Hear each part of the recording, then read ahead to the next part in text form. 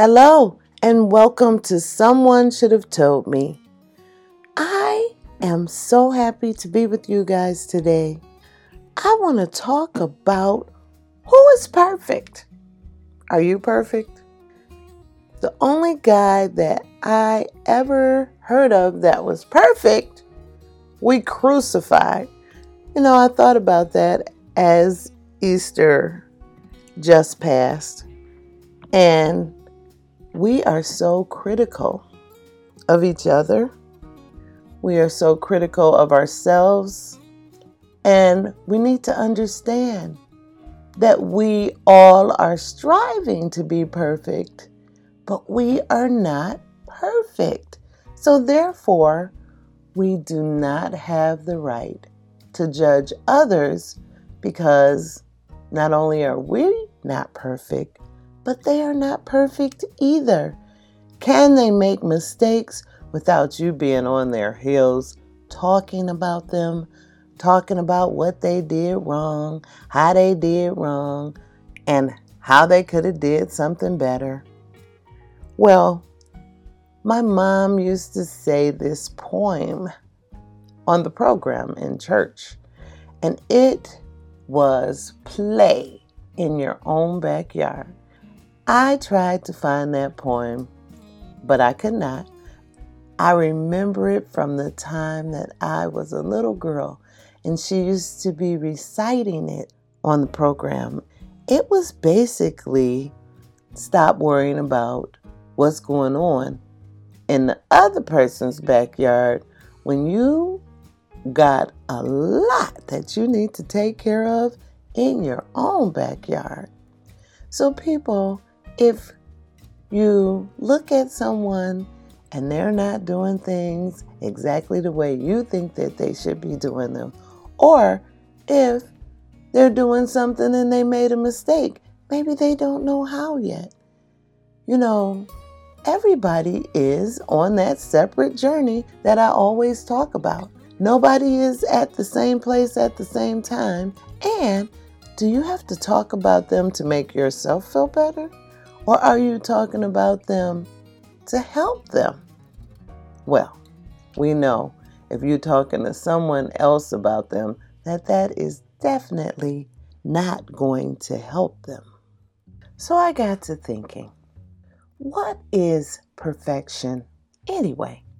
What might be perfect to me may not be perfect to you, because we all have different visions of things, of what might be perfect for you. And you can only say what's perfect for you. You can't say what's perfect for me. Only I know what I am trying to achieve, which would make perfection to me. Now, you can definitely help me and help me to see a different perspective on things where what I thought was perfection could be better, because, really, there's always room for improvement. I could be doing something, I'm like, oh, it's perfect. And you're like, it could use a little of this and a little of that. But it's perfect to me. Maybe I am a very simple person. Maybe you are a very elaborate person. So perfection for you and me is not going to be the same. We could be together and say, oh, let's change the furniture around in this room. Oh, I might like the couch or the sofa in front of the window so that I could get all the sunshine that the day has to offer. You might say, oh my goodness, the sunshine gives me a headache. I want it to be over on the other side of the room where I can get the shade and I won't have to get a headache with all that sunlight. So perfection for me would be for the sofa to be in front of the window so I can get the sun. And perfection for you would be that the sofa is over in the dark corner so you can get the shade and don't have to get a headache. In growing up, Did I think that my parents were perfect? Of course not. But they did the best that they could. To me, that is perfection now. When I look back at all the things that they did the best that they could. And that, to me, is perfection. My mom, every holiday, used to have the table all fixed up with the holiday decorations. Say, for instance, Easter that just passed. When we got up, there were Easter baskets and the eggs that we had colored the day before in the fake grass, and jelly beans and all kind of candy and eggs all around the table. Just made it so beautiful. For Christmas, things were decorated beautifully. My mom always taught us how to be ladies.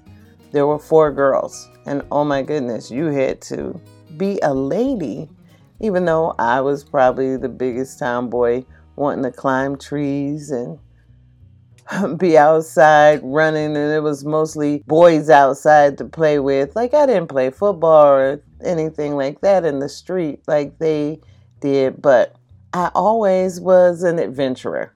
Just like I talk about, I want to skydive now or do the scooters or anything else that maybe ladies would be like, oh my goodness, I can't do that. I just wanted to be adventurous. But back to perfection. Is it just one way to be a lady? I can be a lady and then I can go and clean up the garage or see about if something's going on with the car, something minor, of course. That's my perfection, is to be able to try to do as many things as I possibly can. Perfection is your own way of thinking. That is perfection. Perfection is making your own mistakes to live your life the way that you want to live yours. It's all trial and error. It helps you to learn, and it helps you to get that feel of perfection through trial and error.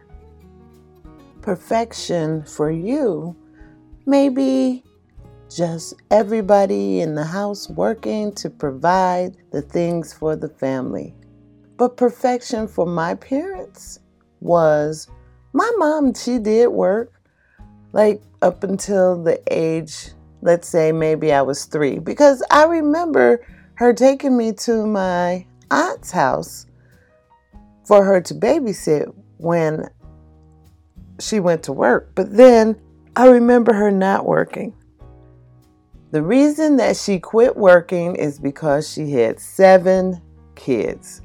And with 7 kids, trying to get them out to school and raise them properly, have a clean house and all these things, my mother decided that being at home was better than going to work every day. Who is taking care of the kids? Who is seeing those girls go out of the house every morning? And that was what she told my dad, that she had 4 girls, and these girls are going to be going out of here, sneaking out of here, wearing all kind of stuff, and she needed to be at home raising her daughters, teaching them how to be ladies. And so she quit work. And my dad just worked and took care of the family. My mom did odd jobs as far as she would make things for him to sell. Like one time she made Christmas trees out of styrofoam balls and toothpicks. And then you would put a bunch of toothpicks in the styrofoam balls. You make the bottom and you make a smaller middle and on up to the top until you got one styrofoam ball. Then she spray painted it and then decorated it with all these little bitty bulbs and everything. They were beautiful. I also remember her and another lady back in the day when there were computer cards. Kind of look like the Scantron papers that you use in college now, but they were hard cardstock. They made Christmas wreaths with these Scantron looking computer cards. Oh, that was a long time ago. Then they spray painted them and decorated them, and they were beautiful, and people bought them for their Christmas wreaths on their doors. It was amazing. My mother crocheted these little toilet paper covers with the Barbie doll in the middle, and my dad sewed them. But she was at home with us watching our every move, which is good for parents to know what their kids are doing, but we didn't have a whole lot of freedom to sneak and do things, which really is perfect for a family. Kids don't need to have all that time because they used to say, idle minds is the devil workshop. So we always had something to do, and my mother was always doing things, and that was perfection for us. Now, it might not work for you and your family. Like for one, I seen a doctor and she has 3 children under 5. She had missed a visit with us, and then when we seen her the next time, she said, "Oh my God, I'm so glad to be at work. I do not want to be at home with 3 children under 5 at the same time all day, every day." Well, to me, perfection would be for her to be at home raising her own children, but she's a doctor, so therefore she can pay someone to be there with her children as she goes out and makes the money. And that's perfection for her. I can't judge her on what she feels is perfect for her family, as I wouldn't want anyone to judge me for what I thought was perfect for my family. I worked midnights while my children were younger, and it was 8-hour midnights. And so therefore, they never even knew I worked. I worked 3 days a week, still part-time. But when I did go to work, I'd come home and get them ready for school, take them to school, go to sleep and wake up, go pick them up, come home, help them with homework, do dinner, and then I would lay down, say for about 7:30 and sleep until like 10 o'clock, and then get up and go to work. That was perfect for my family. You have to do what's perfect for you. You can't worry about what anyone else thinks, because your perfection is your perfection, not anyone else's. Now, for me, being married is a perfect part of my life. I don't think that life should be spent alone or by yourself. And first you have to get yourself happy. Happiness and you being happy draws people to you. And then you get to pick the people that you want to spend your time with. They always say surround yourself with positive, happy people. But you have to be one of those positive, happy people too. So you have to find your perfection. What is perfect for you? What is going to make you happy?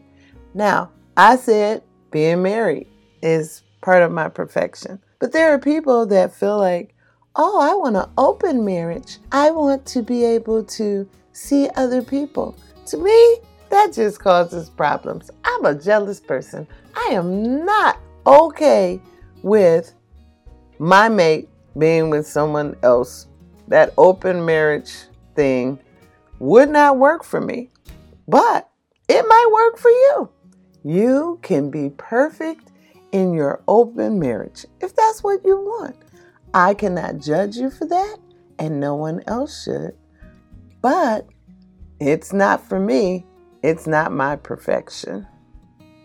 And if I must say, I think it would cause more problems than anything else, because now not only do you have two people in a relationship, but however many other people that you involve in this open marriage.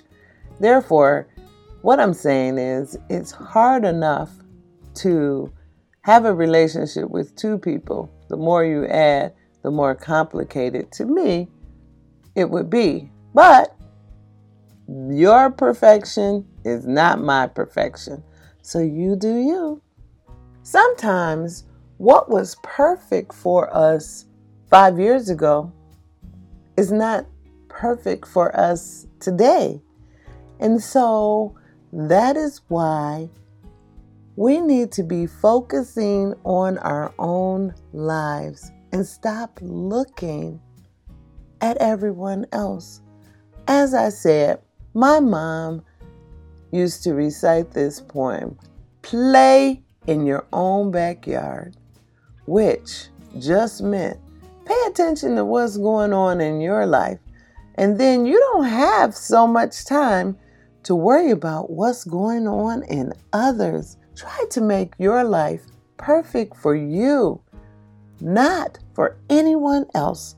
No one has the right to judge you. No one has the right to say what's perfect for you. You are the only one who can make that decision. And you are the only one who should be paying attention to your perfection. Where do you think that saying came from? One man's trash is another man's treasure. One man threw it out, and the other man seen that it would be perfect for something that he needed it for. Even when you're dating, one guy or girl might not be your perfect mate, but there's someone out there for them, and there's someone out there for you that would make the perfect mate. And that doesn't mean that that person has something wrong with them. That just means they're just not perfect for you. They're not your life mate. And so you move on. But it's no reason to put that person down because you and that person aren't perfect for each other. That is why it is called dating. That is why you just don't marry everyone that you have dated, or you don't marry the first person that you have dated, because you are looking for your perfect mate, not just a mate. This can be applied to every situation. What are you looking for in perfection? Say you're looking for an outfit to go somewhere. Are you looking for comfort? Is that the perfect outfit for you? Or are you looking for something that you are just going to be beautiful in, even though it might be a little less comfortable? But what is your perfection that you're looking for? Are you looking for the perfect comfort or for the perfect beautiful look? Some people say beauty is pain, but it shouldn't be that painful, else it is nowhere near perfect. And then we have our opinions. Is anyone's opinion a perfect opinion? I don't think so. Everyone has a different opinion. So your opinion is perfect for you, but your opinion may not be perfect for me. For instance, I'm going to talk about the COVID vaccine.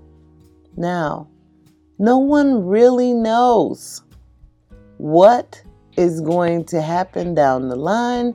No one really knows how it is going to affect each individual person. Everyone is affected differently because everyone has a different makeup within their body. So, there are people that have died maybe a couple of days after having the shot, and there are people that didn't feel a thing. There are people that had a little flu-like symptoms, and then again, there are people that did not have one symptom at all. So therefore, to get this vaccination, it takes some thought. It takes some thought on the part of you as a person and how you feel. I don't think that anyone should try to persuade a person once they have thought about it, inside and out, how they feel about it. I waited a bit and then I got the shot. And I think that eventually we all are going to have this vaccination. But don't push anyone to get it. Now, I did know someone that said, "Oh my goodness, you better get this vaccination, else I'm never going to see you until this pandemic is over." And then they heard that someone had got the vaccination and then 2 days later was deceased.